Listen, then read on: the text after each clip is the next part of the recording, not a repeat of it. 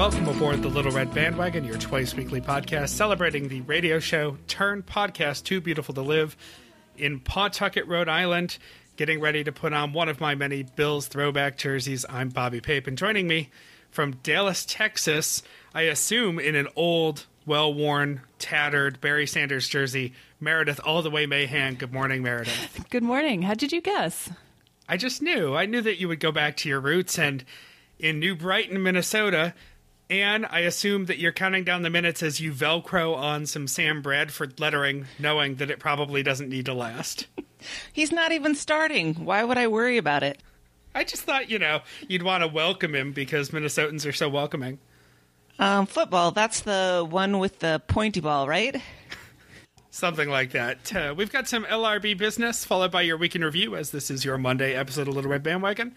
Some housekeeping and how to get involved. First, we're going to jump into some LRB business, starting with an anniversary. It was September 11, 2009, when TBTL aired its last episode over the air of terrestrial radio at Cairo Radio. And so in lieu of our usual shenanigans at the end of the show, this episode, we're going to bring you a clip back, a special Monday edition look back at the sign-offs from that last terrestrial radio sign-off. Make sure you listen all the way through to the end of the show for that, as if you needed a reason to keep listening to our show. And before we get to the week in review, Anne, can we get a Jam Tracker update? We can. The Jam Tracker is looking good. We have had some more donations, and we are sitting pretty now at 36 jams that we can afford to get out of, 6 per person. So this is going really well. Yeah. I'm wondering, do we have any need to worry about Luke and Andrew jams, or are they on their own? Because I'm already seeing lost AirPods in Luke's future. They're on their own. Which is several jams. I also had considered sending him some Splenda this week because he was bitching about how nobody sends him anything. Despite the fact that he ate all of my Kit's cat, but that's for later. As long as we're talking about the Jam Tracker, I want to go ahead and thank those most recent supporters now. We don't have an Alanis Morissette song for you, but Diana Ecker of California, Megan Keene of California, and Andrea Ballard of Washington. Diana Ecker, Megan Keene, Andrea Ballard, thank you for helping us get awesome jams. We really appreciate it. I want to use the Golden Girls theme song. I think we should just go with that. Oh, that's so much better. Thank you for being a friend. Do you want the Andrew Gold original cut? It's a full song. Well, do we need the full song? Just gonna let it roll for like 4.5 minutes. Maybe someday we'll have that many donors every week. It's something to dream for. I like it. Also, I'm pretty sure the video is not Andrew Gold sitting naked on a public bus, like the Alanis Morissette video for Thank You. There's something to be thankful for. Yes. Let's get into our week in review, starting with Monday 2200. I just narmed you, bro, and I think since this was a rerun with just a Labor Day intro, I had written down just a couple of off-the-cuff notes.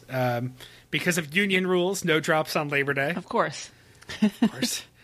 Luke's back is bothering him a lot, which does, I believe, come up later in the week, too.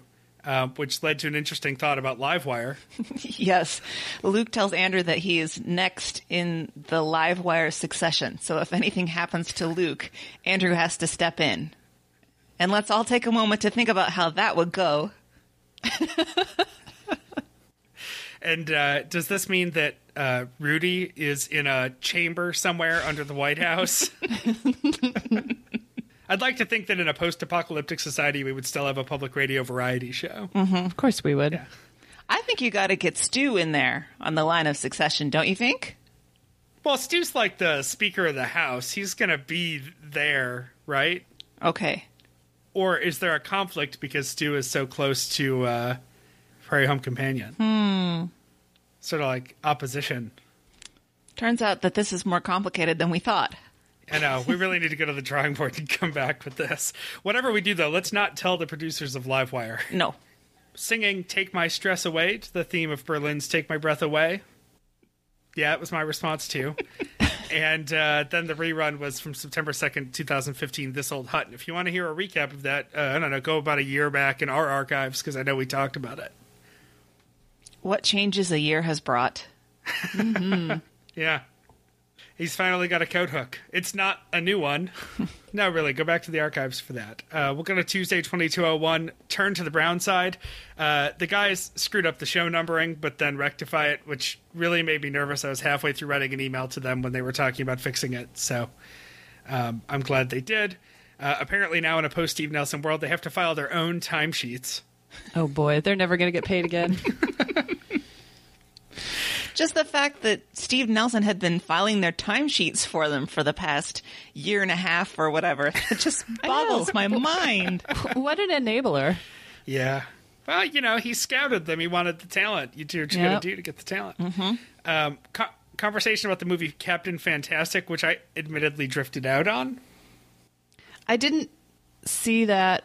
It sounds interesting, but I did watch Don't Think Twice. That was last weekend. Right. And Luke thought it was going to be more public radio-y than it was. I thought it was great. I don't know. I didn't really have any complaints about it in that way. Luke thought it was a little too conventional, I guess. Yeah, I haven't seen it. I remember seeing Sleepwalk with Me and really liking it. I did too. It was very different. There was... If I didn't know Ira Glass was involved in this show, I wouldn't have guessed. All right, we get the Power Out drop. I love it. Oh, so good. And it's the first day of on-air thank yous from the last TV Telethon, and they have chosen the Alanis Morissette song, Thank Letter U, as their soundtrack for this year's thank yous. Except that apparently it's like a bad YouTube rip of the song, so it's really low quality. Is that a jam? Should we send Luke the MP3 to a high-quality version of this song? Can we send him a high-quality version of any other song? I hate this song, and it's been stuck in my head all week. I don't know what to tell you other than that you probably need to get used to it. Ugh. Top story for Tuesday, Angela Lansbury is apparently going to be on Game of Thrones.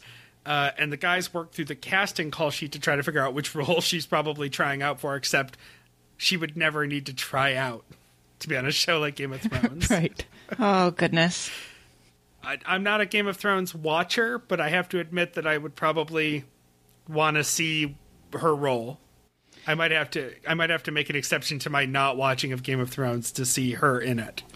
I think she would be great, but I do think that would be very jarring to be watching Angela Lansbury on Game of Thrones when the rest of the cast was pretty much anonymous. I mean, that's kind of harsh to say before they started on the show. It would be really strange to have such a well-known face.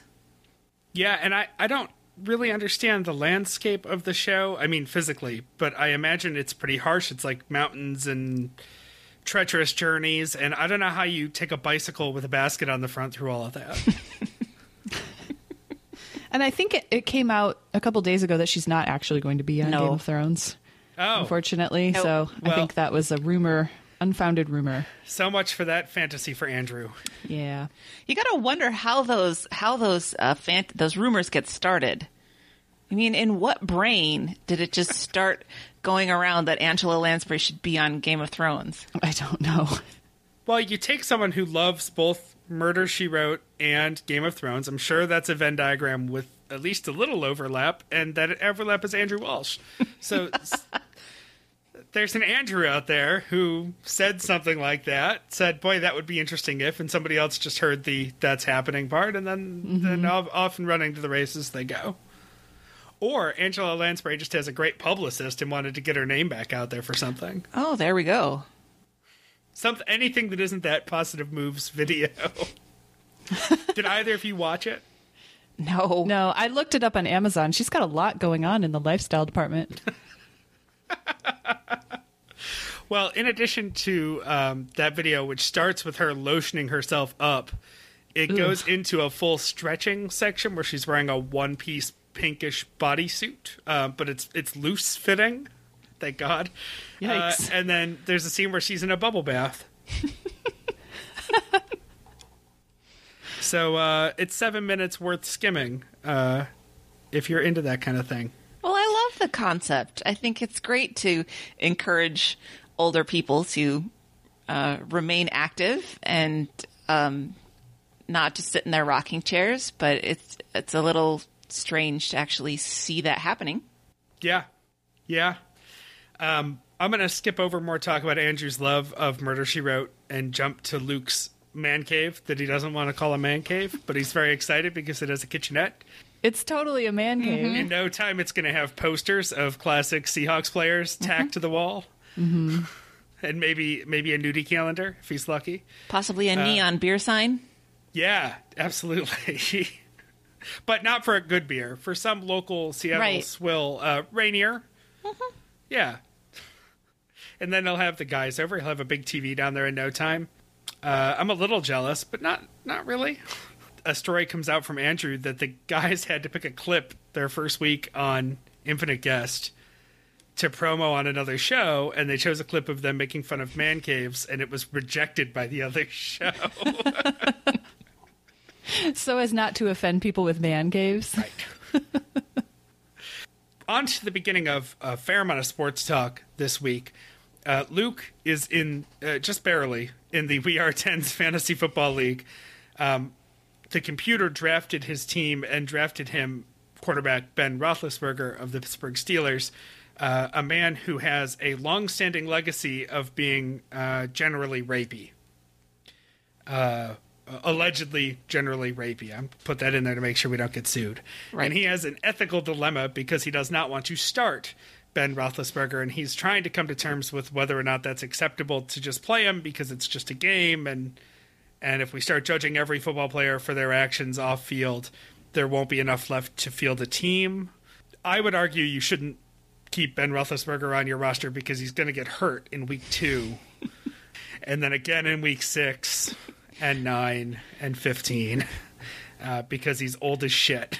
I think and he's a broken down man. You're sidestepping the moral quandary with that response, Bobby. Mm-hmm. I have a place in my heart for athlete endorsed food. It's always been really amusing to me. Flutie Flakes, the different cereals. A former Bills kicker, Steve Christie, used to have a breakfast sausage called Christie's Kickers. But one of my prized possessions for many years in Buffalo was a bag of Big Ben's beef jerky. Which they had to discontinue a few years ago because why? Of the general alleged rapiness. The food company that makes Big Ben's beef jerky did not want to be associated with Big Ben anymore. And I finally had to throw out my bag of Big Ben's beef jerky because I was afraid of how old it was getting. Just like the man. So throw him out along with his beef jerky. So the moral of the story here is he signs another quarterback. He ends up having another one on his bench too because the computer drafted him too. And he will be fine. And I assume by now someone else in our league has already scooped him up. I'm in the league, but I didn't go make a power play for Big Ben. I'm good. We get an email from Laura in Seattle with one of the saddest and funniest poop stories we've heard in a while. Yeah. Going back to the Ace Hotel in Portland, and one of these bathrooms with not quite enough privacy. Such a terrible... Who designs these things? Yeah, I don't know. I had a friend who was in a hotel room once, and I stopped by to visit, and the bathroom was behind like a piece of coated glass, but there was no real door, and it wasn't quite to all the walls, and so it was designed as if you could talk through it and around it.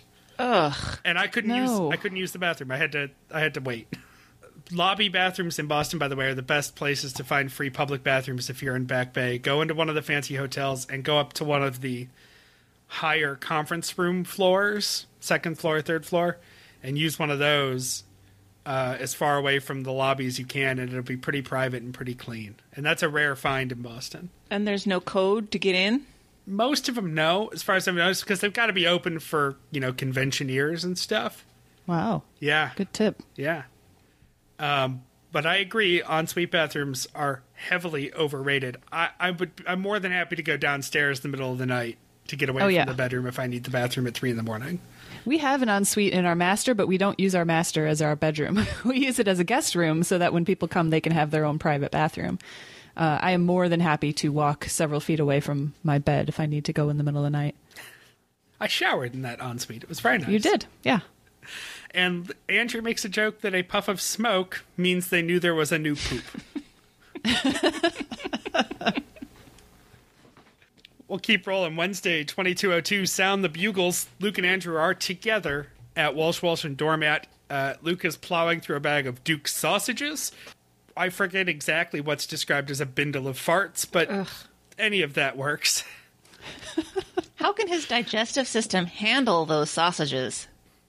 I wondered the same thing way back when he was on the turkey pickles and black coffee diet. Ugh. I mean, you might as well just be on a Tums diet. Mm-hmm. I don't know. I don't like that kind of stuff. Christy and Jeremy sent me a big bag of Oberto pepperoni sticks a while back, and I ate some of them, but I had to share most of them because they're just immediate heartburn. I eat them, and it's just like somebody lights a fire in my stomach up through my throat. It depends. For me, it depends. There's a kind of jerky at Trader Joe's.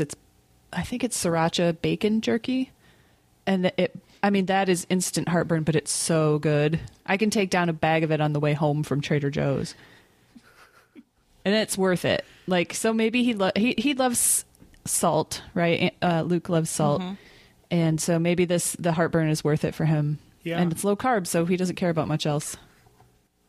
Except when he's going to be preserved by all the fat and nitrates of that. Yeah.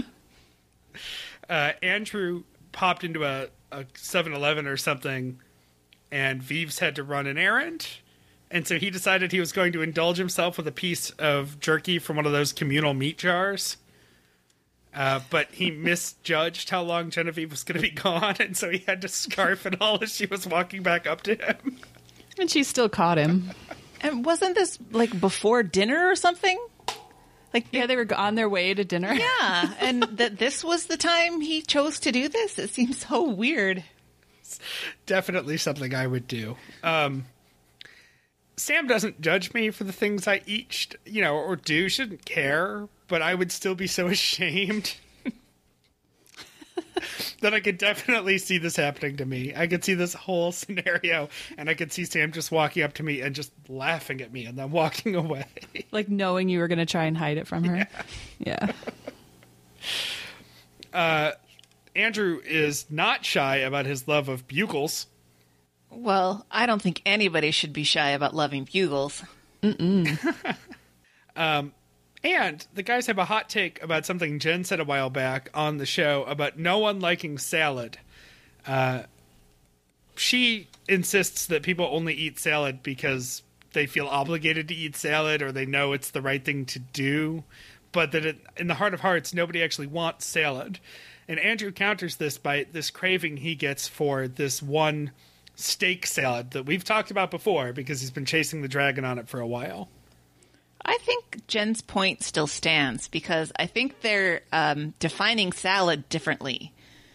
I mean, they seem to think that the steak and the nuts and the cheese, well, not the cheese in Andrew's case, and all the accoutrements count as part of the salad. And I think Jen's point was that the salad is really the lettuce, the greens, and that all that other stuff is what you put on it to make it palatable. Mm-hmm. Yeah, I don't think anyone has a problem with a steak delivery device. Nope. But yeah, I agree with you completely. It stands. No one wants a salad. Even when your body craves something healthy, like the other night I didn't know what I wanted for dinner, and I remembered we had cut up vegetables in the fridge, and I thought to myself, I really, really could use some vegetables. That wasn't me thinking, vegetables are the most delicious thing I want to eat right now.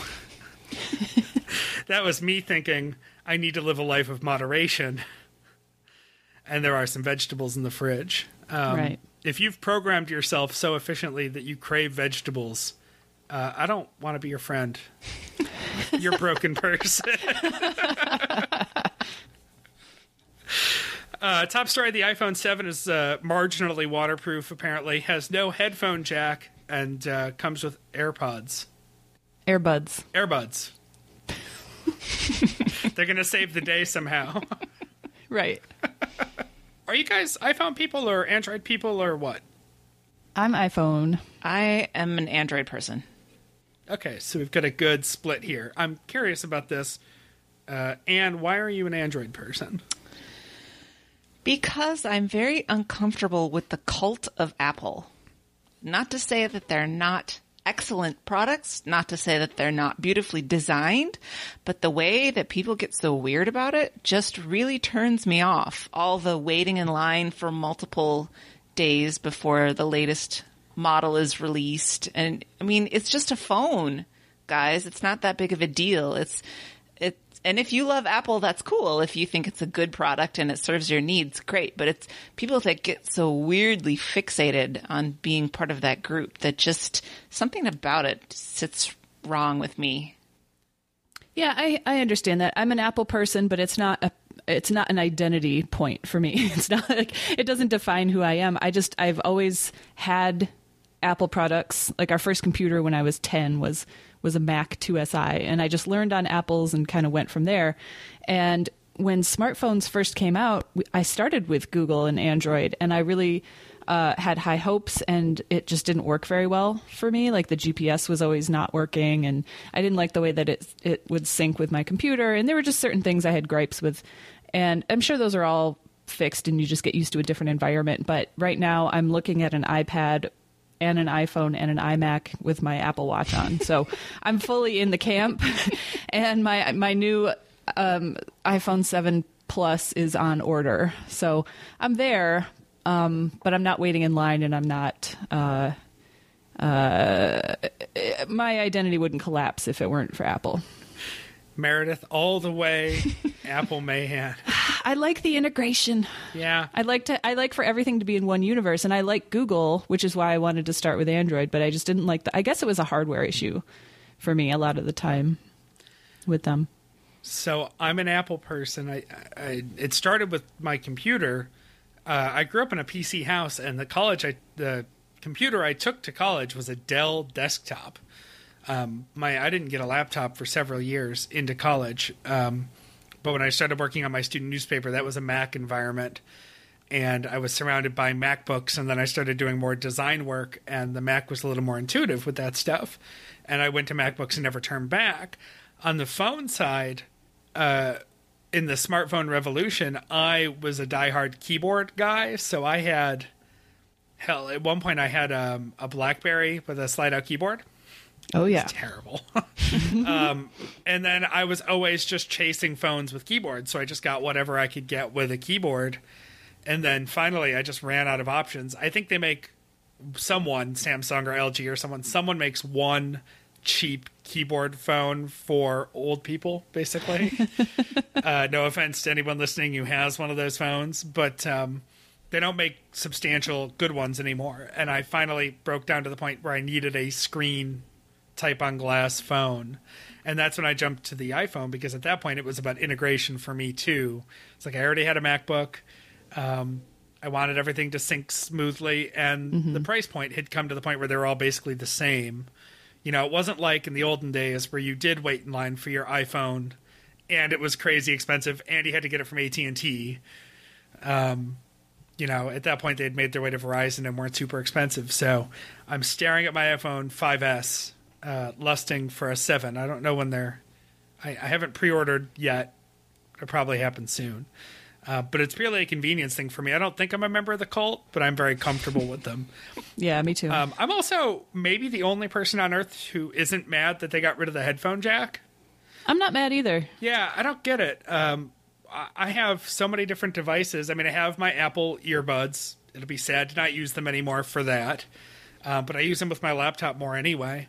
If I'm listening to something on my phone, it's almost always with my Bluetooth earbuds or on a Bluetooth speaker. There's more Bluetooth talk later in the week, but I feel like I'll survive.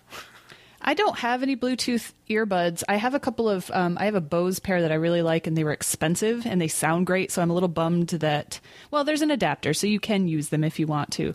But when I'm puttering around the house, the way that our drawer pulls are on our kitchen and bathroom, every time I walk past them, it snags on my headphone cord and pulls them out of my ear.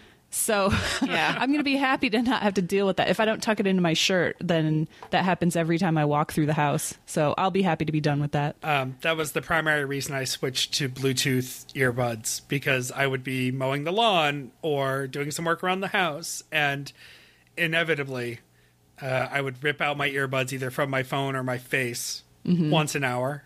Yeah. And I hated the ones that you kind of have to shove in your ear. But I gave up because it just works so much better. The one thing I will not be doing is buying a pair of these AirPods, because they look cool, but they look like something that will fall out of my ear every 5 minutes. Yeah, I probably will get them just because I'm curious, and it sounds like they work pretty well, but I'm sure I'll lose them in a week. Yeah. On to NFL emoji. I really couldn't care less. Even as a Bills fan, I wish the Bills hashtag was hashtag Believe, which would make a lot more sense, but whatever. Conversation about the 12s, circa 2012 and forward or so, bandwagon Seahawks fans. Doesn't that make Andrew a 12?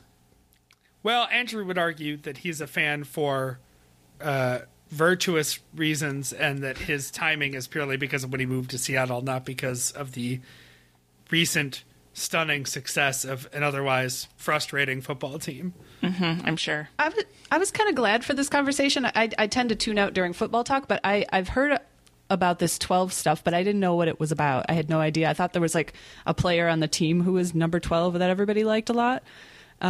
So this was kind of new knowledge for me, and I was thinking the whole time, yeah, how stupid is it to refer to yourself as a number?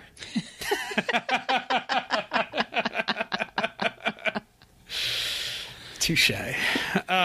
Yeah, they retired the number 12 for the fans in Seattle. Wow. Which, on top of the fact that, yeah, I get the whole 12th man thing as a phrase. It's like the 19th hole in golf or whatever. But 12 is also a super popular quarterback number. So they really knocked a good number out of circulation. I always think about this with baseball teams and football teams. They're going to keep taking numbers out of regulation, or out of circulation rather, and eventually they're just not going to have any good numbers left. Yeah, everyone's going to have to be in the 80s and 90s. Right. Drew McFrizz, our dear co-host Mike Frizzell, got a couple of shout-outs in the middle of football bro talk, which makes sense. And Andrew says that he actually owns a Browns jersey, which I didn't know until right now, and it's a Bernie Kosar jersey. It's a throwback Browns jersey. And for you Texas contingent of the show, he also was the backup quarterback to the 93 Super Bowl Cowboys, and I only know that because that's one of the years they beat the Bills in the Super Bowl. But Bernie Kosar was the sort of Frank Reich to the Cowboys, backing up Troy Aikman when he was hurt. This whole thing about the tiers of fandom just sort of boggles my mind. I mean, he has a Bernie Kosar jersey, and that's okay. But if he had like a current player jersey, that would be less cool, or he would be not as good of a fan, or the idea of the 12s being Johnny-come-lately fans. Who cares? I don't think there's any moral superiority to be achieved by saying, I've been a fan longer. I think fans who are longtime fans like the fact that they're longtime fans. And it's one of these things where they love to tell you that they were fans when it was hard to be a fan. You know, God forbid the Bills ever win a Super Bowl, and then we get a bunch of bandwagon fans, and I'm going to be the guy saying, I was a Bills fan after the 90s, after Jim Kelly, through all those terrible, terrible seasons. You know, because our loyalty should be respected and rewarded. Right. Thankfully, well, I won't say thankfully, but it's probably not going to happen for the Bills anytime soon. So I think they're on an upswing. I don't think they're a Super Bowl winning team this year. Well, when I think about things that are hard, I can think about a few things that would rank higher up my list than being a fan of a bad sports team. So everybody just calm down. I did want to make a point about jerseys with names on them. And in fact, listeners of The Gist with Mike Pesca, the show that I always threaten that we're going to recap instead of TBTL one of these weeks, Mike actually made a point on his show this week about not owning a jersey of anyone younger than him, because he feels like when you wear a jersey with somebody's name on it, it's because you're supposed to be looking up to them, and it's weird to look up to someone younger than you. Is it? Yeah, like you shouldn't idolize someone younger than you. It's an interesting point. I don't buy jerseys with names on them, generally speaking. The only jersey I have with a name on it is actually a Thurman Thomas Bills jersey that was a gift to me from erstwhile 10 Matt Baca. I don't know why he had it, but he didn't want it, and he sent it to me. That's cool because he was a legend. But like, I bought a Will Middlebrooks Red Sox t-shirt for $15 a couple of years ago, and then he shit the bed, and now I just have this t-shirt for a crappy player that what plays for another team now. What people should do instead is get the jerseys with their own names on the back. I've seen that. Then you can just look up to yourself. Yeah. God, I hate this so much. My jersey story, when I was little, I didn't know that you could just buy these things with the player's name on them. Probably because my mom was never in a million years going to buy us a $70 shirt. So I started playing hockey when I was probably 8 or 9, and I was on a league with a bunch of boys. I was the only girl, and one guy had an Yzerman jersey, and I thought that he was like Yzerman's nephew or something. I was like, how did you get that? That's amazing. And I asked him about it, and he's like, I just got it at the store. And I felt like such an idiot. I have so many questions. When did you start playing hockey? I don't know, 8 or 9, I think. And I'd always skate. Like, we had a cottage. My dad has a cottage up north, and that's Michigan talk for north of wherever you live.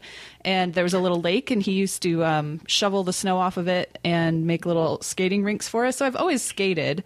And my brother was a hockey player, and so I thought it was cool. And so I wanted to join a little, city league. Sure. I'm sad now that we're never going to get hockey talk on TBTL. It's just not going to happen. No. And I've realized that it's not such a big deal anywhere south. Yeah. I've been to a Stars game here, a couple Stars games, and they were dead. I was going to say, you could probably hear your cheers echo through. Yeah.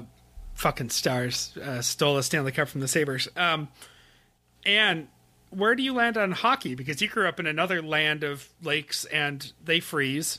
Mm-hmm, yeah. Speaking of Stars, before they were the Dallas Stars, they were the Minnesota North Stars. Yeah. And now you have one of the dumbest team names in existence with the Minnesota Wild. Yeah, well, it's no dumber than any of the other dumber than names. Mighty Ducks? Well, yeah. You can't be a Wild. You can be a Star, you can be a Sabre, you could be a Devil, you could, but you can't be a Wild. Yeah, but to Mike's point, you can't be a Jazz. That's true. That is the NBA equivalent of a terrible team name, and even less appropriate being in Utah. Well, I've never been into hockey. My family is just not really a sports oriented family, and the fact that I really like baseball is an aberration. But you can't live in Minnesota and not have some knowledge of it. I hear it's really fun to watch in person, but when I try to watch it on TV, it's just a little teeny weeny black dot going around with a bunch of dudes in a whole bunch of padding running around, so I can't really get into that. I like the idea of collegiate things, and the University of Minnesota women's team is really good, so that's exciting. Yeah. Fox tried to help you about a decade ago with a glowing blue puck, and it was a disaster, so sorry. Yeah. My mom is such a huge Red Wings fan, and then she just became a big hockey fan in general, so much so that she doesn't like to talk on the phone anyway. But if I call her during a hockey game, I could say anything to her, anything, and she would just go, uh-huh, uh-huh. Like, hey, Mom, I'm pregnant, uh-huh, uh-huh, uh-huh.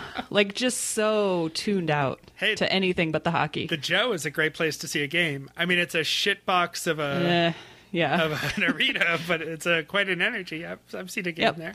Yep. Back to TBTL. RP stands for Received Pronunciation. This is a carryover from the call sheets for Game of Thrones casting and the guys not knowing RP for the British dialect. I didn't know it. This is a good lesson. I didn't either. I looked it up. Yeah, you were saying RP is me, so I never thought anything else. You must speak like Bobby Pape Yes. to be on Game of Thrones. You must stumble and then have to go back and clean up your own podcast.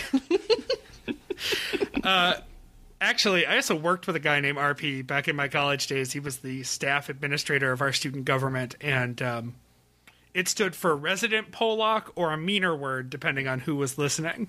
Ooh. Yeah, and he thought it was the funniest thing. So that's all I can see when I see it. I can't think anything appropriate, but received pronunciation. We get an email, a dream catcher dream from Emily, who went for ice cream with her mom and Snoop. I want to good. know what flavor Snoop gets. Yeah, that's a good question. I assume just all of them, because he's probably Yeah. really Hungry. hungry. Buildings should be shaped like what they sell. Should they? Okay. All buildings should be shaped like what they sell. And just for you, more fake trumpets. It's my favorite. I think we're finally done with Tuesday. Wednesday. right. Wednesday. Thursday, 2203, spare the curtain rod, spoil the child. We start right off the bat with more sausage talk. Andrew had heated up his dukes on his laptop inadvertently, so then he ends up with some hot dukes. Oh. And they mentioned it later in the episode, but immediately I thought, he's still at Andrew's house? I doubt he went back for a second day. So they were recording this on Wednesday. Luke starts talking about how he's going to do a Twitter takeover of KUOW. Yeah. And I thought, oh, who made this decision? I know, it seems so random. Yeah, and I mean it's an interesting way to cross promote a show, but usually you would choose somebody who is like, I don't know, good at Twitter. Well, So- he has deceived them by pruning his Twitter feed so much that he looks like he's good at Twitter. Oh, look at that. Yeah, that's true. So my first thought was, oh, is he going to be pruning KUOW's Twitter feed, removing all their replies? And so he's trying to think about what he should tweet because it's actually Wednesday. He hasn't done it yet. And his first thought is, let's just tweet some of my old tweets. I was listening to this, I think, after this had happened. So I went through and looked, and KUOW tweets a lot. They have 50 tweets a day. And on that time period where he was taking over, there were probably 10. And he did a picture of Rudy and Olive. Mm-hmm. He tweeted a picture of him watching football in his hotel room. He tweeted the wrong Paul F. Tompkins Twitter handle. So it was he hit it out of the park. Yes, here, today's hashtag KUOW record has a serious star power. Podcaster Luke Burbank is a guest. Oh, and also some guy named Kareem Abdul something. Something? Yeah. So classic Luke, Yes. He did retweet a wait tweet as well. Uh-huh. And a Kenjen joke. So, The Ken Jen joke was good. yeah. Well, at least he didn't use Andrew's old tweets like he threatened. Or dick pics. Yes. No dick pics. What is this kiddie pool? What is this man doing with this fresca? Luke saw a Corona display with a life-size bobblehead of John Gruden. I didn't know who that was, so I had to go look it up. He should have been holding a beer, but he's got a sign that says "Do not touch," and then another one that says "Sold." Well, that's going in someone's man cave. Yep. Yes, definitely. Yeah. So that led to a discussion about Rambo cutouts at Blockbuster, and we learned they're making a new Rambo. I've never seen a single Rambo, so I tuned out quite a bit during this whole discussion. No, I haven't seen Rambo either, but it started me thinking one of those series of thoughts about all the movies that I haven't seen that I should have seen. Bobby, you can pay attention to this. And I think Yeah. I decided I'm going to do one of those. I go and watch all 50 top movies. I haven't decided which list I'm going to go from, but I think if I do one a week, that seems like a good project. hopefully Rambo. You have all will this be free on it. time on your hands. Yeah, This is what you retired for. exactly. You're not going to build a boat. You're just going to watch AFI's 100 Greatest Classic Movies or something. There's at least a couple of Stallone movies on there if you get Rambo and Rocky. Oh, right. Yeah, we need that list. I'm starting a list of things that I need to watch / read because I'm going to have some downtime in November. I'm having jaw surgery, so I think I'll be at home not working for at least a week. And so I've got some TV shows, and so I think I'll start with the movie list, too, because I'll have a lot of time to kill. Yeah. Yeah, who schedules their jaw surgery for the week before Thanksgiving? That was what I... This is a clever way to get out of going to Michigan for Thanksgiving. Oh, genius strategy. You chose semi-elective surgery over your family. Yes. There are some other factors. October is going to be a busy month for my husband. He's got to take some licensing exams for work, so he won't be able to wait on me hand and foot in October. So, and I also have a trip to New York in beginning of November, and I didn't want to do it that weekend. So I look forward to seeing how Duff puts those really great 30-day aged steaks in a blender for you. I told him he could put Thanksgiving in a blender for me. Christy would argue that Thanksgiving food's already all mush, so you should be able to eat it just fine. Yeah. I think I'll be all right. Somehow I think some of this was supposed to be an intelligence for your life segment, because we move on to a discussion about life hacking the grocery store. It's not life hacking. Nothing is life hacking. No, this is strategy. Choose a person with a full cart to trim the fat in the pre-post checkout conversation and payment. I thought that was a pretty good tip. Go left for faster service. So I don't know what that means. Left side of the line of cashiers. I can't think of enough grocery stores where you approach. It's not like the TSA where you're sort of walking and suddenly there's a fork to 3 or 4 different options. I feel like in most grocery stores, I'm sort of approaching them from one side, or I don't know. I usually just try to stay away from the ones right near the exit because I feel like people walk to the end of the line and then just sort of are there. Mm-hmm. Yeah. But I guess just looking at the line seems easier than going left or right. It seems too general. You know, grocery stores aren't all laid out exactly the same way, so that one didn't land with me very much. I tend to avoid... if I'm in a hurry, I will avoid the cashier in training line. Sure. Mm-hmm. So that often takes forever. Mm-hmm. And they have an expert who thinks that women cashiers are faster than men. And I don't know if that's true. I'll have to pay attention. I think there's an age component, too, that makes this a little bit more difficult. Because if you get somebody young who's in their teens or the early 20s, and that could be men or women, they're usually pretty quick once they get out of the training stage, as you said. But I don't know that older lady cashiers are very fast. I tend to avoid those lines. And they also tend to be the chattier ones. Would it be safe to say that they probably give less fucks than the teenagers who could be fired at any moment? I would say so. And I was thinking, I have almost never experienced older male cashiers. It's almost always women. Huh. Yeah, I think you're right. There are a lot of stock jobs and stuff like that, and I wonder if older guys have daytime availability. Because I feel like at night, all the people at the grocery store are kids.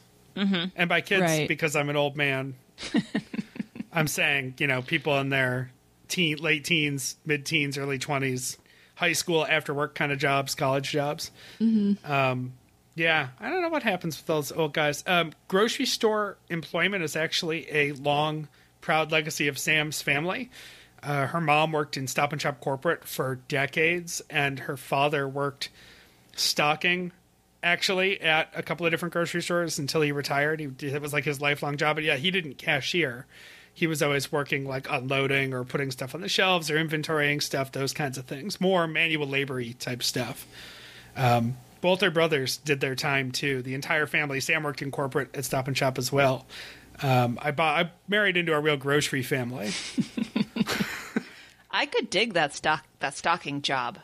I mean, if you got to put in your headphones and just go and line things up on the shelf, I could do that. I've said it before. My favorite job that I ever had was as a prep cook in like a sandwich shop place. I would show up at like 8 in the morning, 7:30, 8. I would literally just have a list handed to me of all the shit that had to be made that day. Oh, coleslaw, egg salad, chicken salad, whatever, sliced meat, sliced bread. And I would just put my headphones on, work through my list, and everyone left me completely alone. And as long as it was done by 11, nobody cared. Yep. I was a prep cook for a couple of years. I started as a dishwasher, then I moved up to prep cook, and then I would argue I was demoted to line cook because prep cook is definitely the best job there. You have to get there early. I was at a breakfast restaurant, so you had to get there earlier than everybody else, but you just had your list and you were done when you were done, which was awesome. Yeah, I was a dishwasher one summer, overnights on weekends at a diner, paid cash under the table, and the only problem with that job is that the person who taught me the job didn't speak English. And so, I mean, it's not rocket science, so I figured it out. But there's nothing quite like just zoning out and making 50 pounds of potato, boiling 50 pounds of potatoes at a time for home fries. Yes. Yeah. I got so good at cracking eggs with one hand, I can do two at once now. Back to the grocery store. Chip cards are confusing. We go on this rant again. Oh, for God's sake. You know, it says on the screen, it'll say slide card, or it'll say insert card, or it'll say insert or slide card. That's really all the direction one needs, right? Places here are catching up too. If the insert's not activated there or whatever, now there's almost always like a plastic card sticking out of it saying, please slide. Like, you literally can't stick it in. So it's a learning curve, but we're getting there fast. It's only been a few months. Yeah, I haven't had that, it's supposed to be a chip. Oh, I haven't done that in a few months now. Yeah. And I'm definitely still using Apple Pay. It's way quicker than sliding and definitely quicker than the chip. So if I have the option to use Apple Pay, I will use it. I can do it with my watch. I can do it with my phone. It's not too hard to select which card is your primary card. You just have to look in your settings for about 30 seconds. So I don't accept his griping about Apple Pay. Meredith, are you wearing a black turtleneck right now? Cult. Yep. I also put my boarding passes on it. Oh. It's pretty great. Well then. I know. Luke says that he steals from the self-checkout when it doesn't work. And apparently so does everybody else. And I'd never in a million years heard of this. No one's ever said to me that they did this. I've never done it. No. It's social justice. Oh my God. If I make an honest effort and it doesn't work, then I'm going to steal it? What kind of justification is this? I don't know. You call the person over and they fix it. Yeah. This bag of Duke sausages won't scan. At the ones here in Dallas, like at the Lowe's and the Home Depot and one of the family fairs, they have cameras on you the whole time. I'm sure they all have cameras on you the whole time. It's just, with somebody watching as you throw a $4 bag of jerky onto the belt without scanning it and then is conscious of all of that. Yeah. Yeah. It's the future. We'll get it worked out. Yeah. Back to the quicker women cashiers being quicker. They wonder if stereotype's okay if it's a compliment, and I would just like to say no. I like your notes on that, guys. Just says no. It's not okay. It's not okay to say all Asians are good at math.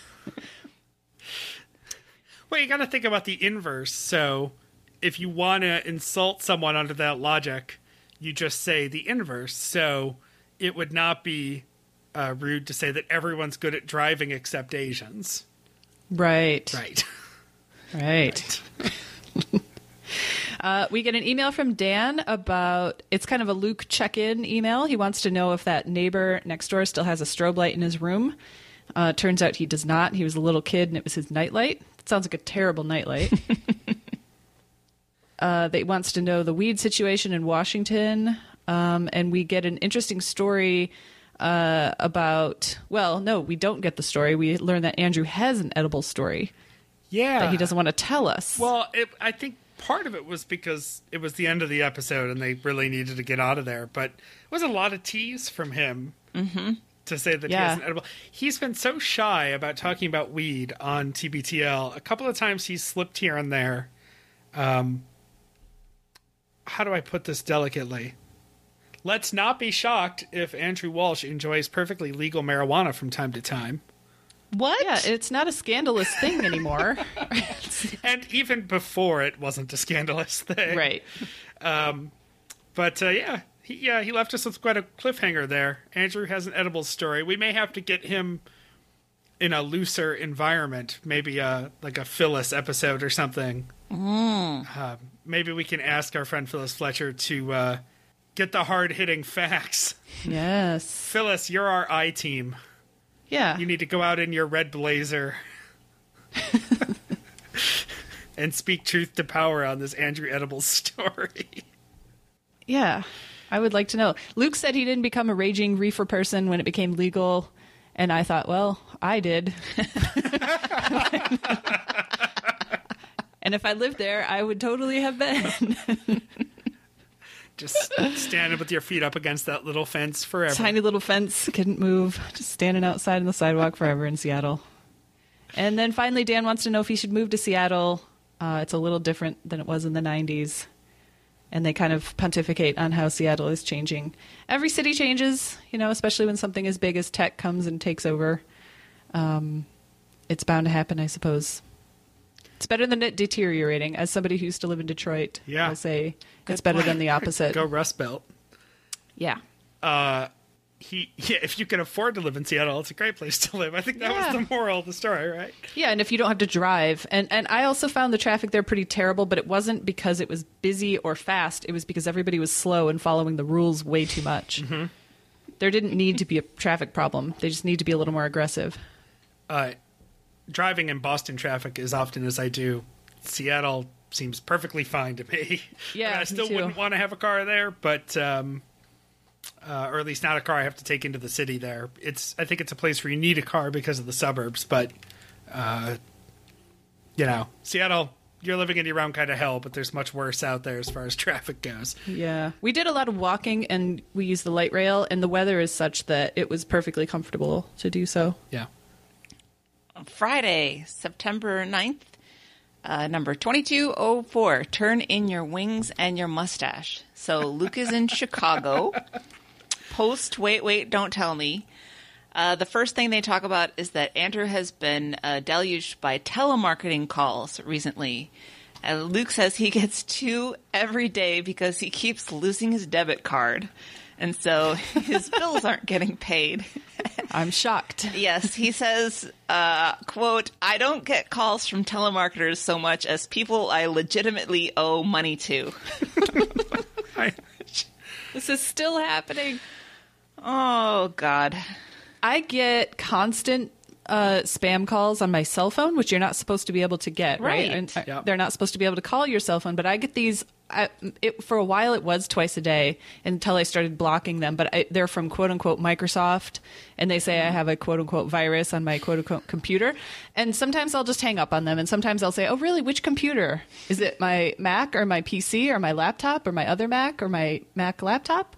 And they say, "Your PC. Oh, really? Which one? And what virus is it?" And they it's really fun to watch them squirm if you string them along like that. They eventually will hang up on me or swear at me though. I had a guy on that scam once tell me that they were going to start calling me 30 times a day. Like he got One of them got really profane with me. He said something really like sexually explicit. Whoa. Yeah, Oh. it was really strange. I get a call right about the same time every day, like in the morning, right around 10 o'clock, and I just ignore it. You see that it's coming from Tennessee or wherever, and I'm just like, nope. I've started to block them profusely, and it's slowed down. Yeah, you start to lose all those numbers that they call from. Mm-hmm.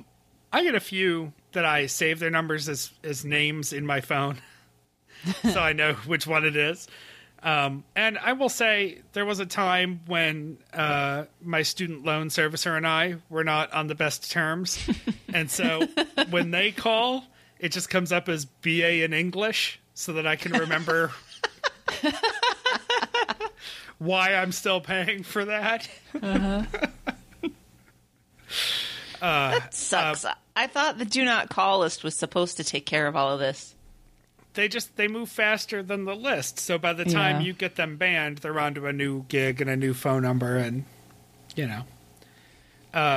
my work phone also rings my cell phone, and that number gets spammed constantly because it's everywhere. It's on our website. It's it's in press releases, and so like just from a data mining perspective, it's just we're fucked. Oh, yeah. But once in a while, I get weird phone calls from other places, and I have to answer them when they're that, because who knows what it is. We're Boston Musica Viva. That's my day job. That's the ensemble that I manage, and the initials are BMV. And I get calls for people trying to reach the Department of Motor Vehicles at least once a week. Oh, wow. And it's always somebody who was old and or slow enough to not get it when they dialed or looked it up. And so people are just so baffled that I am not the Department of Motor Vehicles in their county, wherever they are. And do they ask you to connect them? They ask for a department. They say, I'm calling about my inspection or license or something, and they just don't get it that we're not what they're looking for. And I guess there must be at least some states where it's called the Bureau of Motor Vehicles, and so it really is BMV. Because I've gotten a couple of offers to buy our domain name, too, because we're bmv.org. But then they never call back. One of them was like, we'll give you like $25,000 for it. And I was like, sold. We'll be bmvmusic.com. I don't care. And then they never call back. But yeah. So I get spammers and old people, basically.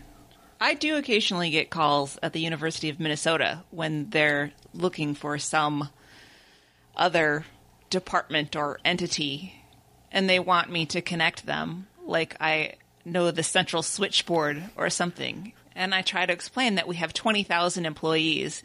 I don't even know what department they're talking about, much less who they should be talking to. And so I can't connect them, and people get mad. Yeah.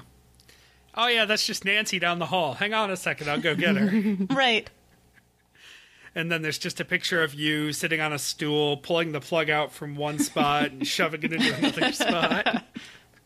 Smoking a cigarette. Yep. So continuing on, as I said, Luke was on Wait Wait last night with Faith Saley and Adam Felber, two of his preferred people, I guess.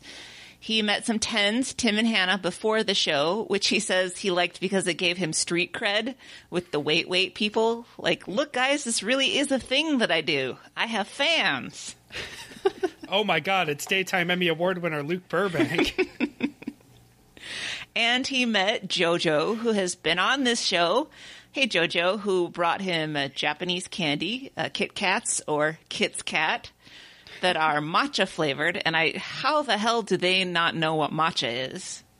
I don't know. Especially living on the West Coast with such an Asian influence. I mean, I'm in Minnesota and I know what it is. Yeah. It's green soup on the package. Green frothy soup. Yep. And JoJo also brings him some alcohol. And Luke thought that the Kit Kats would be weird, and so he did not intend to eat them. Also, they're not a part of the low-carb grind. And he insulted Andrew by saying that he was going to save them and bring them to Andrew because he'll eat anything.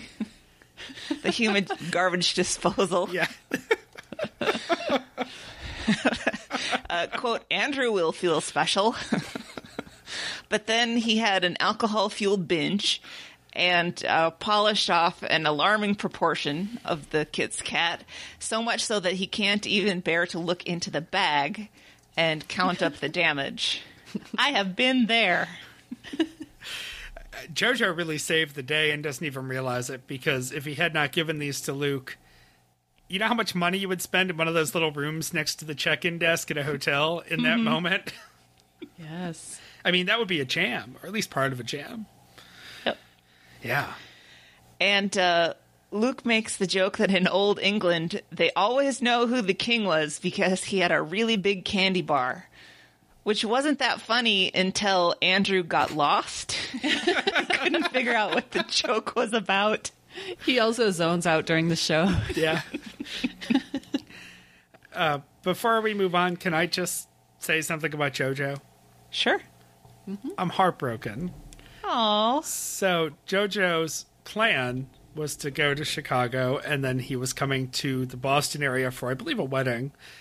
And tomorrow, Monday, today, for those of you listening to this today, we were supposed to go to a Red Sox game with some other Bostons, and he had to cut his trip short because I believe he dislocated his shoulder. That might be a HIPAA violation. So everyone just pretend I didn't say that, but he needs to go back for medical attention and just pop it back in. And pain. I think there's a certain amount of pain involved. Oh. And I feel bad for him, and I'm also feel bad for me because I don't get to hang out with JoJo. I've been so excited for months for this. Also, I'm sure that JoJo's very generous, but I wonder if Luke wasn't meant to originally receive all of those Kits Kat, because I wonder if some of them were supposed to be carrying on to Boston. So I feel like I may have been shorted some Kits Kat. Well, I think there's only one thing to do because of this, is that you have to go to Tokyo. Do we have enough jam money to get me to Tokyo? Maybe one way. Then you're on your own. All right, well, I'll work on that. Okay. Or I could just, I'll miss JoJo, but I could probably just go to any Asian grocery store. Or Amazon. And get some green soup Kits Kat. Yep. So Luke is nervous and unprepared for the Livewire season opener. He talks about the stress that he has because of that. He doesn't have his monologue finished. He doesn't quite have all the introductions for all the guests finished. And only the feeling that he gets afterward makes it all worthwhile for him. He said the feeling after the show's over is so much better than all the stress and the worry was bad, if that makes any sense. Yeah, totally. And then Luke and Andrew spend a lot of time worrying about logistics and how Andrew is going to watch the Browns game at home and then join Luke at Camaro Kev's on Sunday to watch the Seahawks game. Which, guys, it's not that big of a deal. Says the woman who doesn't care about football. But if the Browns are losing badly, he thinks he'll just leave and miss the end of the game. But if they're competitive, he just has no idea what he should do. Well, they don't make it easy to watch every NFL game, do they? Like, I know my husband, I don't care, but my husband has gone through extreme machinations and eventually found a friend who has DirecTV and was willing to give him their login. So now he can watch, I don't know. He can watch more football. Great. This is good. This means I should be watching HBO on Sundays when I know you're not using your HBO login. Right. It is tough. And for out-of-market games, as a Bills fan, if I want to watch a Bills game, I have to go to a bar that's willing to put it on, or I have to get Sunday Ticket. I have to get DirecTV, which I have zero interest in doing.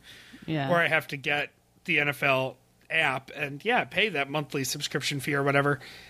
If he cares that much, he probably should just get the app and then have it on every screen anywhere near him. But honestly, you don't have to watch every snap. And I say that as a football fan. Like, if anything even remotely interesting happens, it'll be on Deadspin in 10 minutes. Like, you're going to get to see it over and over again if anything good happens. Right. So, you roll with it. Also, I actually like listening to football on the radio, so maybe there's an option for that. Maybe he can just find the audio somewhere. And I know it's a really visual thing, but I don't know. I know what football looks like. I can kind of figure it out. I used to listen to hockey on the radio. Yeah. That was enjoyable. Following that little puck, even harder. It's a theater of the mind. Exactly. Just as a mention to go along with Meredith's problem, listener Heidi tweeted at them that she's had the Alanis thank you song in her head all week. And thanks for that. And they go into top stories, which Luke says that he should have accepted Andrew's offer of Splenda packets. When I thought, how is this a top story? Apparently, Splenda? Well, we know how important Splenda is to Luke. Yeah. But he didn't. He was like, I still got one and I can pick some up elsewhere. And now he is in a Splenda deficit. And Andrew says that Luke and Genevieve are practically the same person, which I think is problematic a little bit. And untrue to me, in that they like to have things the way they like them when it comes to coffee, Splenda, and travel. And that takes them into airplane seat strategy, a standby topic these days on the show. And Luke brings up how he can never stop trying to get a better seat, which we knew. And Andrew says that the last time maybe they flew, when they were going down to the wedding in L.A., they got the $15 upgrade to an exit row, and that turned out to get them free Bloody Marys. And he thinks that was a great deal. And they bring up the irony of giving free drinks to people sitting in the exit row. I did this on my first flight on Virgin America. We were flying to San Francisco, and we weren't in first class, but we were in economy comfort or whatever it was. It wasn't an exit row. It was just the first row of coach. And you have a little screen in front of you, and I thought, I'll get a little glass of champagne. This will be fun. And it was $0. And I was like, cool. I didn't know we were getting free drinks, but it was $0, and they brought me a glass of champagne. And then I drank it, and I was like, I wonder if it was just one drink was free. And then so I looked it up, and it was, again, $0. And I was like, oh, cool. So I hit the button, and then I just kept hitting the button. And when we got to San Francisco, I was so drunk. They eventually just brought the bottle because they were tired of coming out. Oh, my God, Meredith. I know. So what you're saying is you got bottle service Yes. on a flight. Yep. We can't let a Skyjinx conversation go by without me having my input about seating on an airplane. Right. Luke loves the front row of coach for the legroom. I get it. But I think you can actually do pretty well without that. My go-to now on larger jets, and pretty much all of the 737s and up have some variation of this, the exit rows are not usually one row. They're usually two rows, sometimes even more. And the trick for me is to get in the second exit row. I prefer an aisle seat, but the same trick would work for a window seat. And the reason there is you're in a real sweet spot. I don't recline my seat, but those seats do recline if you want to.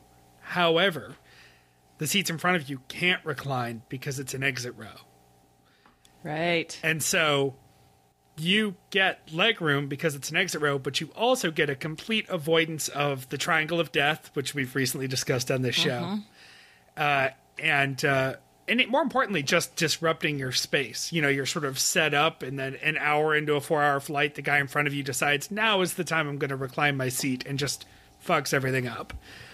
Cannot happen in an exit row in front of you.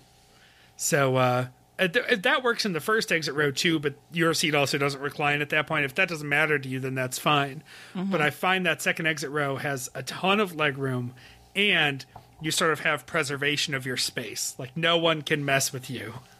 And you still have to pay the elevated price for the second row? Yes.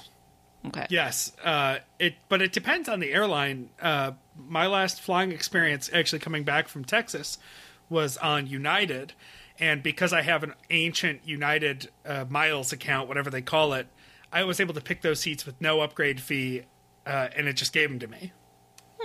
And I think that's like a join our club, and you have access to better seats immediately, and those better seats are like 6 seats on every flight, and it's those 12 seats, whatever. They're not the first class, and they're not the halfway to first class extra legroom seats, but those exit row seats have more legroom than most of the economy plus seats.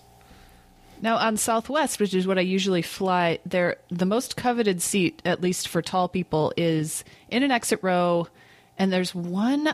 I think there might just be one in the plane. I don't know if there's one on both sides, but it literally has no seat in front of it.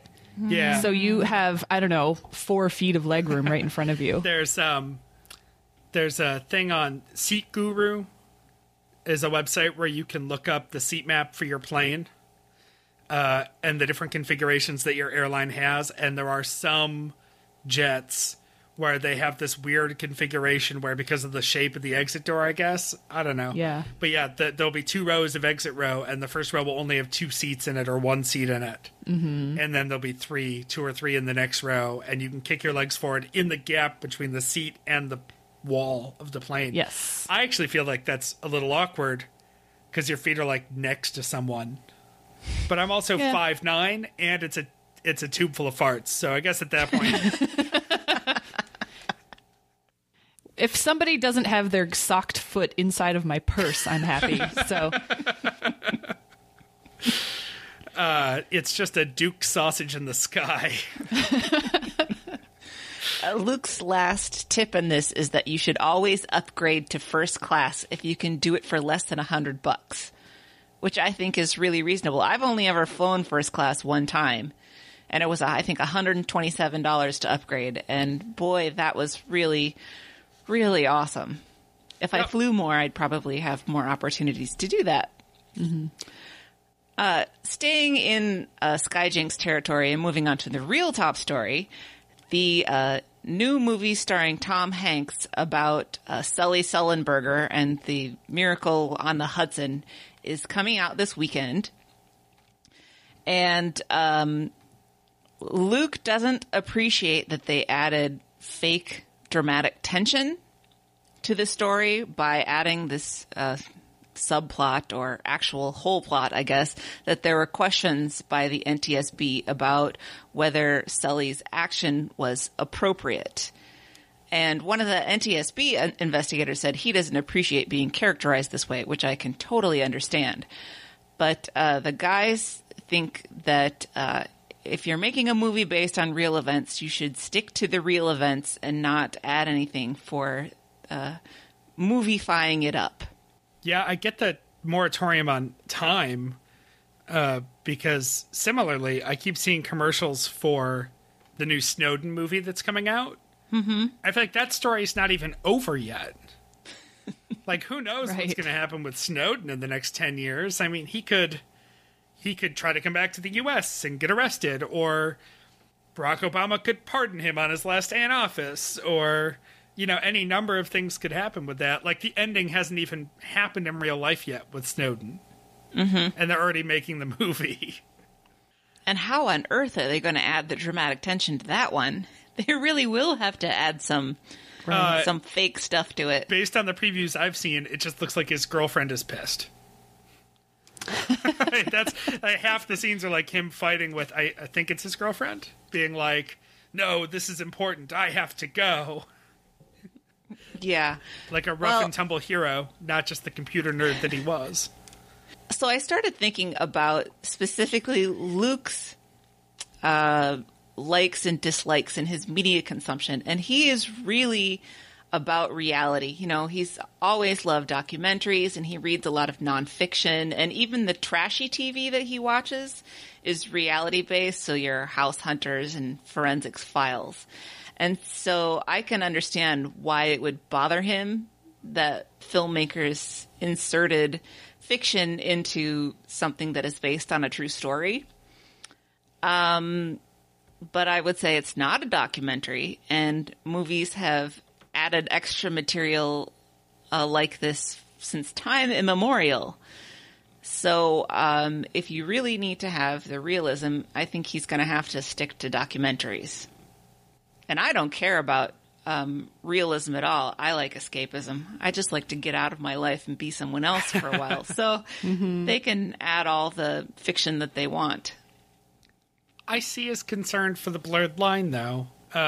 Just with the recent history stuff, because I worry that people will see Snowden or see the Sully movie, and then 10 years from now, they're going to remember, oh, I remember when that happened. The NTSB was all up in his ass after that because he could have gotten back to the airport, they thought. Or, true. And they're just, the facts and the story are going to get real blurry. It's not like Titanic, where we remember that the history story is the story of this couple and how he totally could have fit on that headboard. Like, there's enough removed that we get it. It's just fictional enough and just long ago enough. I mean, the other thing about this Sully movie is it entirely hinges on something that happened in a matter of minutes. Mm-hmm. So, like, of course they had to come up with something to fill out the movie, because they'd have to slow down time if the entire movie was engines out, land the plane, get everyone off the plane. Right. And that was a pretty fast thing. Yes, and also complicating this discussion is the fact that Andrew hates Clint Eastwood. Yeah, I think that's mostly why he doesn't want to see this movie, Yep. or mostly why he's angry about it. He hates him as a person, and he thinks his movies are overrated. I don't know, I haven't seen a lot of Clint Eastwood made movies, but I liked $1 Million Baby. I thought that was good enough. I remember thinking that Gran Torino was just awful. I didn't see it, and that was when I was in Detroit. Let's see here. American Sniper, Jersey Boys, J. Edgar, Invictus, Gran Torino. Oh, I saw that one. That was all right. Invictus with Matt Damon. But it had Matt Damon, so... Right. Yeah. I'll see it eventually. It's going to be really low on my priority list. I finally just finished Silicon Valley last night, so it's baby steps for me. Finally, on Friday, they are discussing this, is it Aremus or Oramus? I can never tell. I think it was Aremus. I think it's Aremus. yeah. Will Aremus article about the new AirPods, not Airbuds, to kind of clarify what the reality is going to be. They're going to be $159, so they won't come with the iPhone, as some people had thought, and they will securely connect to all of your equipment. They'll stop playing if you start talking, and they'll turn on your microphone, and they'll have 5 hours of battery time, and you can interface with Siri on them. And the part I liked about this is that they created another AI system called Lukey, not Siri, but Lukey, who will find the nearest taco time for you and tell you what to get there. Yeah. And finally, Andrew said something I thought was really smart, which was that the real point of the AirPods is to push sales of the watch. Because I guess you'll be able to do whatever you need to do on the headphones with the watch. And I know Right. that had been, can they still had sold do a little bit, I think, that, more though. slowly than Apple anticipated the watches selling. So that's some genius marketing there as far as I'm concerned. Someday the watch will be device independent, and then everyone will want one. Right. Because it'll be a communicator. But until then, as someone who hates jewelry in general, I'm just not going to go for it. I'm not going to wear one more thing, but even if it's convenient. So it would have to be good enough to replace something heavier, like my phone. Right. Yep. And then we make it to Music for Your Weekend. From Andrew, we get Shotgun by Eugene McGinnis, which I really liked. From Luke, we get Aminals, not Animals, Aminals from Baths. And from listener Anne, who is not me, we get Notice Me by Sun Tunnels. And that is the week. All right. I'm going to take us to housekeeping, starting with some ways to get us out of jams. Thanks, guys, for your continued support of our show. All jam talk aside, it actually helps with the everyday jams that make our show possible, including hosting for our audio content coming into your AirPods, and our website, littleredbandwagon.com, and all the crap that makes that happen. When we started the show, some of us, and I say that very loosely because I was not one of the people who put the first lay of cash in, but they just all, Christy and Mike and Jeremy and them, they just paid for it and just said they wanted to do it and made it happen. And, we never wanted to be in the business of super aggressive fundraising, although the thought of getting our ringer friends in to pitch for us is pretty exciting. So thank you all for that. And of course, stickers still available as always. And I didn't mention it at the top of the show like I should have, so I will mention it now. If you didn't go back and listen to last Friday's show yet with listener Shanna, we are simply the latest in many, many mediums in which she has weaseled her way onto the air. And listening to her talk about how she's done that at many public radio stations was really funny. It was a great episode and a great clip. So that one is worth checking out. Keep archiving, guys. And if you're new to us or new to the archive and you're still interested in helping, I believe I saw that Christy just assigned episodes from a few months ago. So we're almost lapping ourselves to the present. And there's plenty of cleanup work to do on old episodes still to be archived or re-archived. So reach out to us if you're interested in that. Most importantly, the reason I wanted to grab housekeeping for this episode is because for weeks now, we've been telling you to go to littleredbandwagon.com/Amazon to do all of your Amazon shopping. And one of the benefits of that, besides us getting a few pennies here and there from Amazon for driving your business to them, we also get to see what you've bought. And it's actually a pretty substantial list because we've been doing this for a while. Way to go, guys. Yeah. It's, I didn't plan on pulling this number, but let me see how many items are on this list. It appears to be 163 things so far as of when this report was pulled. Now, a lot of these are us. I think we us hosts of this show were early adopters, so I see a lot of things. I know Christy's been ordering for work, so there's a lot of snacks. But I just pulled 6 things that tickled me off the list. There are plenty more to go. We'll keep doing this intermittently. Someone bought a fancy ass treadmill that was $339. Wow. Way to go, you. It was the most expensive item ordered so far. Someone ordered Castle Season 8 on DVD, and I don't think it was my wife. So if we can borrow that at some point, that would be great. Someone bought the book God is Disappointed in You by Mark Russell. Somebody ordered a bag of fennel-flavored candy. Yuck. To each his own. Hey, whatever. We get the money. You do what you want. I was bummed that I didn't see anything overtly sexual yet, but maybe the fennel candy is. Who knows? I see a Squeeze-It tube squeezer, which is one of those plastic things you slide on the end of your toothpaste to make sure you get every last little bit out of it. I applaud you for your frugality and efficiency, whoever you are, Wagoneer.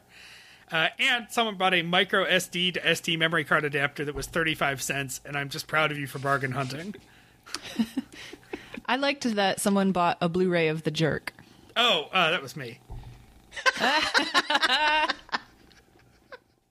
I sent that to Jeremy so that he would watch it, I think. How to get involved, littleredbandwagon.com, and like I said for Amazon, littleredbandwagon.com/Amazon. We're on Facebook at Little Red Bandwagon. That's a real shock. And we occasionally appear in the Stens page. Our Twitter is LRB Podcast. Email us at littleredbandwagon@gmail.com. Voicemails and texts at 802-432-TBTL. That's 802-432-TBTL. Nerd Out Loud is back in action. Go get it. Listen to it. Those guys are having fun. They keep talking about how they're going to reformat things, and I think that's the joke. I think that's the new format. Yeah. And let's do the sign-outs real quick, because we're going to throw to the TBTL final episode from the Radio Days sign-off. So let's mix it up. Meredith, why don't you get us out of here? Until next time, this is The Next Party. And we love you, Jen. Nailed it.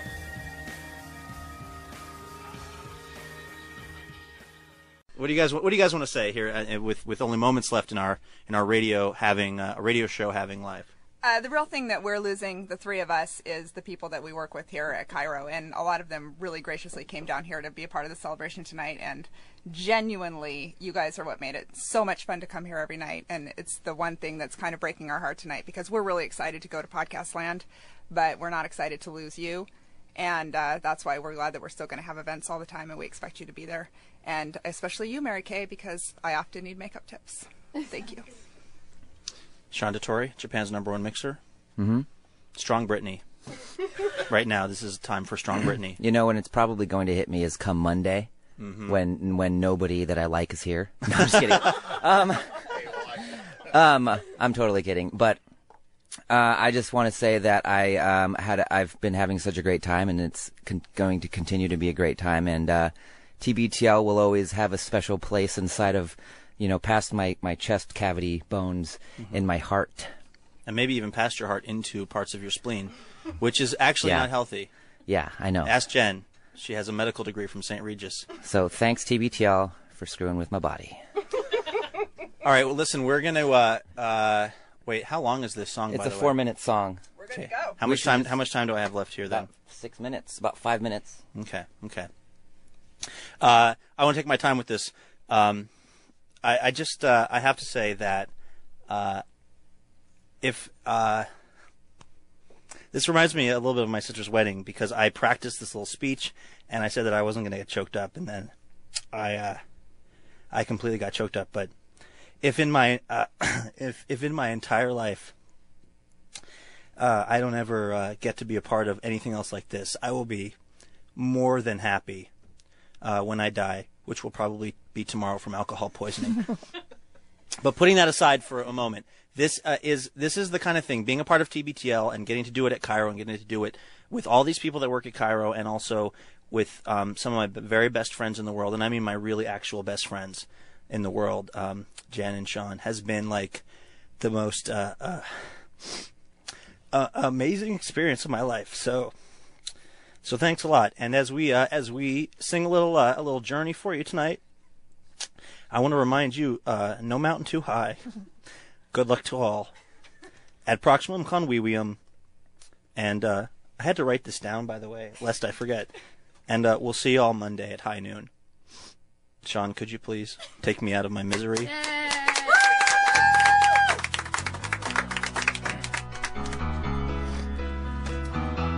I just realized that most people can't hear this.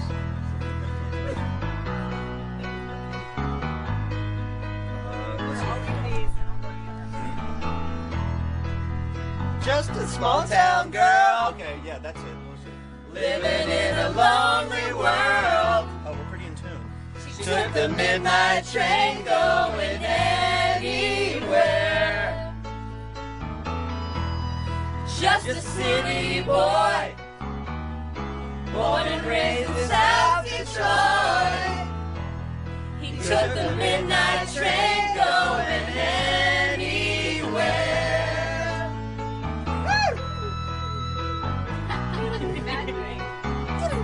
How many times have I heard it? It's happening. It's happening.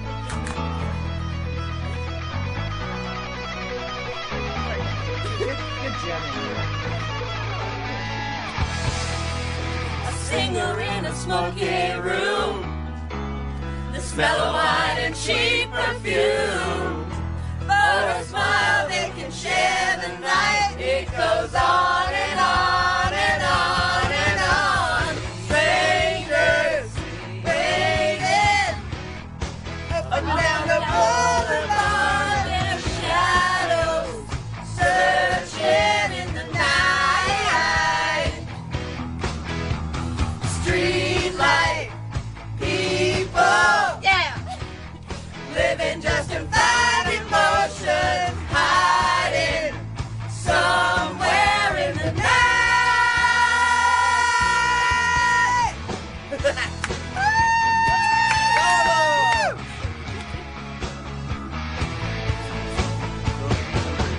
Working hard to get my fill. Everybody wants a thrill. Paying anything to roll the dice just one more time. Some will win, some will lose. Some are going to sing the blues. Oh, the movie never ends. It goes on and on and on and on. Strangers waiting up and down the boulevard. Their shadows searching in the night. Street lights, people living just to find emotion, hiding somewhere in the night.